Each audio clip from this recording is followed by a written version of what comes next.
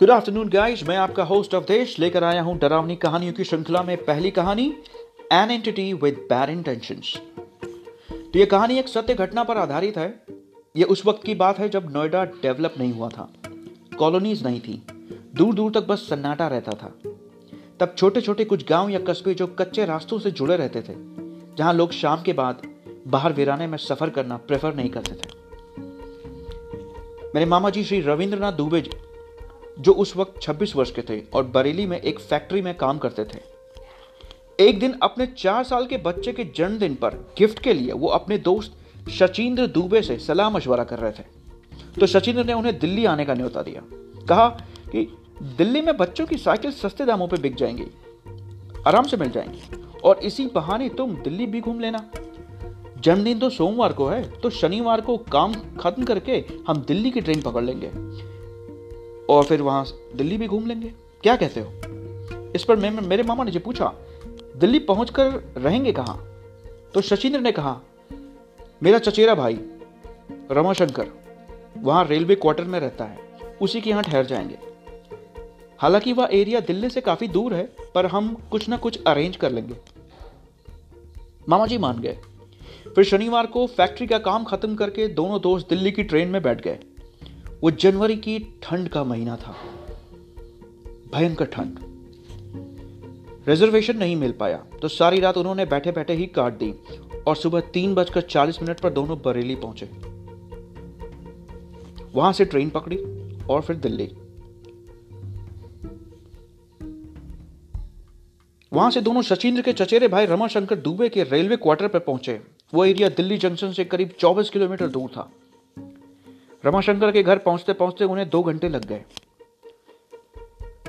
Actually Ramashankar Delhi से दूर एक छोटे से स्टेशन पर असिस्टेंट स्टेशन मास्टर की नौकरी करता था। वो लगभग बिजी रहता था, तो उसने अपनी साइकिल शचींद्र को दे दी, जिससे वह यहां वहां आ जा सके। उसी साइकिल का प्रयोग करके दोनों यहां वहां घूमने लगे। थोड़ा आराम किया उन्होंने और फिर घूमने निकल गए। शाम तक मामा जी के हाथ में एक सुंदर सी प्यारी सी साइकिल थी। वो उसे बार बार देखकर खुश हो रहे थे। वो उन दिनों की बात थी जब मल्टीप्लेक्स नहीं हुआ करते थे, बस एक सिनेमा हॉल। वहां सौदागर मूवी लगी हुई थी, जिसमें राजकुमार और दिलीप कुमार ने किरदार निभाया था। राजकुमार शचींद्र और मेरे मामा दोनों के फेवरेट हीरो थे। तो दोनों टिकट की लाइन में लग गए। दोनों का मूवी देखने का मन हुआ, पर लाइन बहुत लंबी थी, ठंड भी बढ़ रही थी। वो 9 से 12 के शो की टिकट खरीदना चाहते थे। यह सिनेमा हॉल उनके क्वार्टर से बस थोड़ी ही दूरी पर था। दुकानें बस सिनेमा हॉल के अंदर ही खुली थी, बाहर तो बिल्कुल सन्नाटा था। दुकानें बंद हो चुकी थी क्योंकि रात हो चुकी थी। कोहरा कस्बे को अपनी चपेट में धीरे धीरे ले रहा था। टेम्परेचर करीब 4 डिग्री था। टिकट की लाइन में लगे लगे उनका ध्यान सिनेमा हॉल के अंदर की दुकानों पर जा रहा था। दोनों को बहुत भूख भी लग रही थी। दोनों ने किसी से कुछ नहीं कहा, हालांकि दोनों ही चाय, समोसा और दही जलेबी खाना चाहते थे। लगभग 5 मिनट बाद उनके पास एक हट्टा कट्टा आदमी आया और आते ही शचींद्र के कंधे पर हाथ रखा, पर देख मेरे मामा को रहा था। वो बड़ा ही खुश लग रहा था। उसने पूछा, और दुबे क्या हाल, यहां कैसे, काहे लाइन में लगे हो?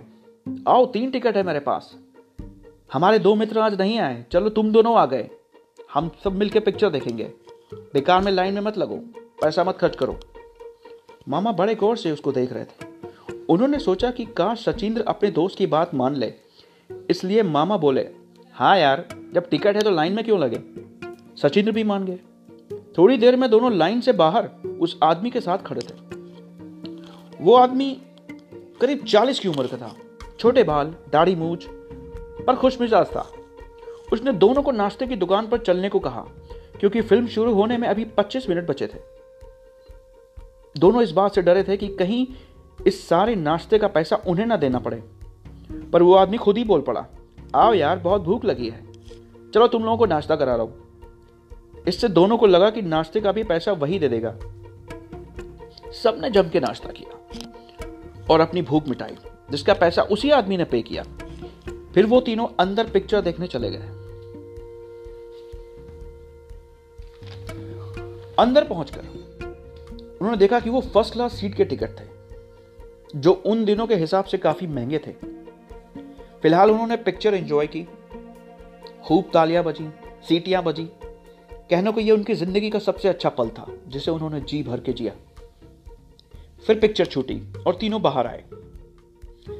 बाहर जबरदस्त कोहरा हो रखा था, हाथ को हाथ नहीं सूझ रहा था। लोग भी अचानक कम हो गए थे। बाहर निकलकर तीनों ने बढ़िया खुशबूदार पान खाया। थोड़ी देर हंसी ठहाका हुआ, पिक्चर की बात हुई। तीनों काफी घुल मिल गए थे। तब तक मामा जी साइकिल स्टैंड से साइकिल निकाल कर ले आए और सचिंद्र को इशारा किया, आंखों ही आंखों में, कि अब घर चला जाए। तभी उस तीसरे आदमी ने एक रिक्वेस्ट की, यार एक काम करोगे, जरा वहां गली तक मुझे छोड़ दोगे, वो जहां लाइट जल रही है, दिख रही है? और सचिंद्र ने देखा कि हाँ, वहां कोहरे में दूर एक लाइट जलती दिख रही है। अब मामा और सचिंद्र दोनों एक दूसरे का मुंह देखने लगे। तभी सचिंद्र ने मामा से कहा, जाओ रविंदर, थोड़ी दूर पे ही तो है, छोड़ आओ, मैं यहीं वेट करता हूं।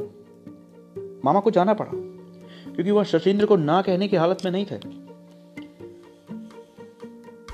पर उस आदमी को घर तक छोड़ना उनकी मजबूरी थी, क्योंकि उसी आदमी के खर्चे पर उन दोनों ने आज एक अच्छा वक्त गुजारा।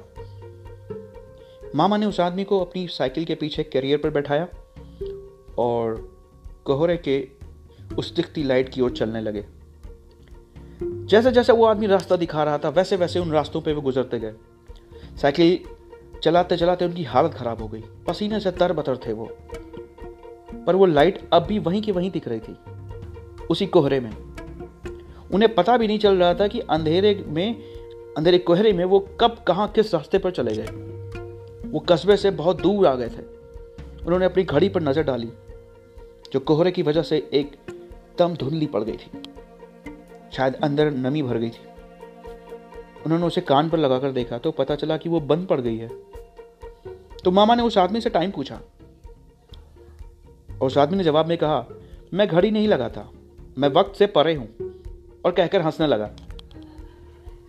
मामा ने सोचा, कैसा अजीबो गरीब आदमी है, ऐसे कैसे लोगों को सचिंद्र ने दोस्त बना रखा है। फिर मामा के मन में एक और ख्याल आया, कहीं ये आदमी कोई चोर लुटेरा तो नहीं है जो मुझे मार के मेरे पैसे छीन ले। बड़ा बुरा फंस गया, अब क्या करूं। अब मामा उस आदमी से पीछा छुड़ाने का तरीका सोचने लगे।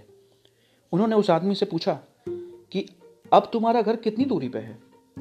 उसने जवाब दिया, बस थोड़ी ही दूरी पे है, चलते रहो।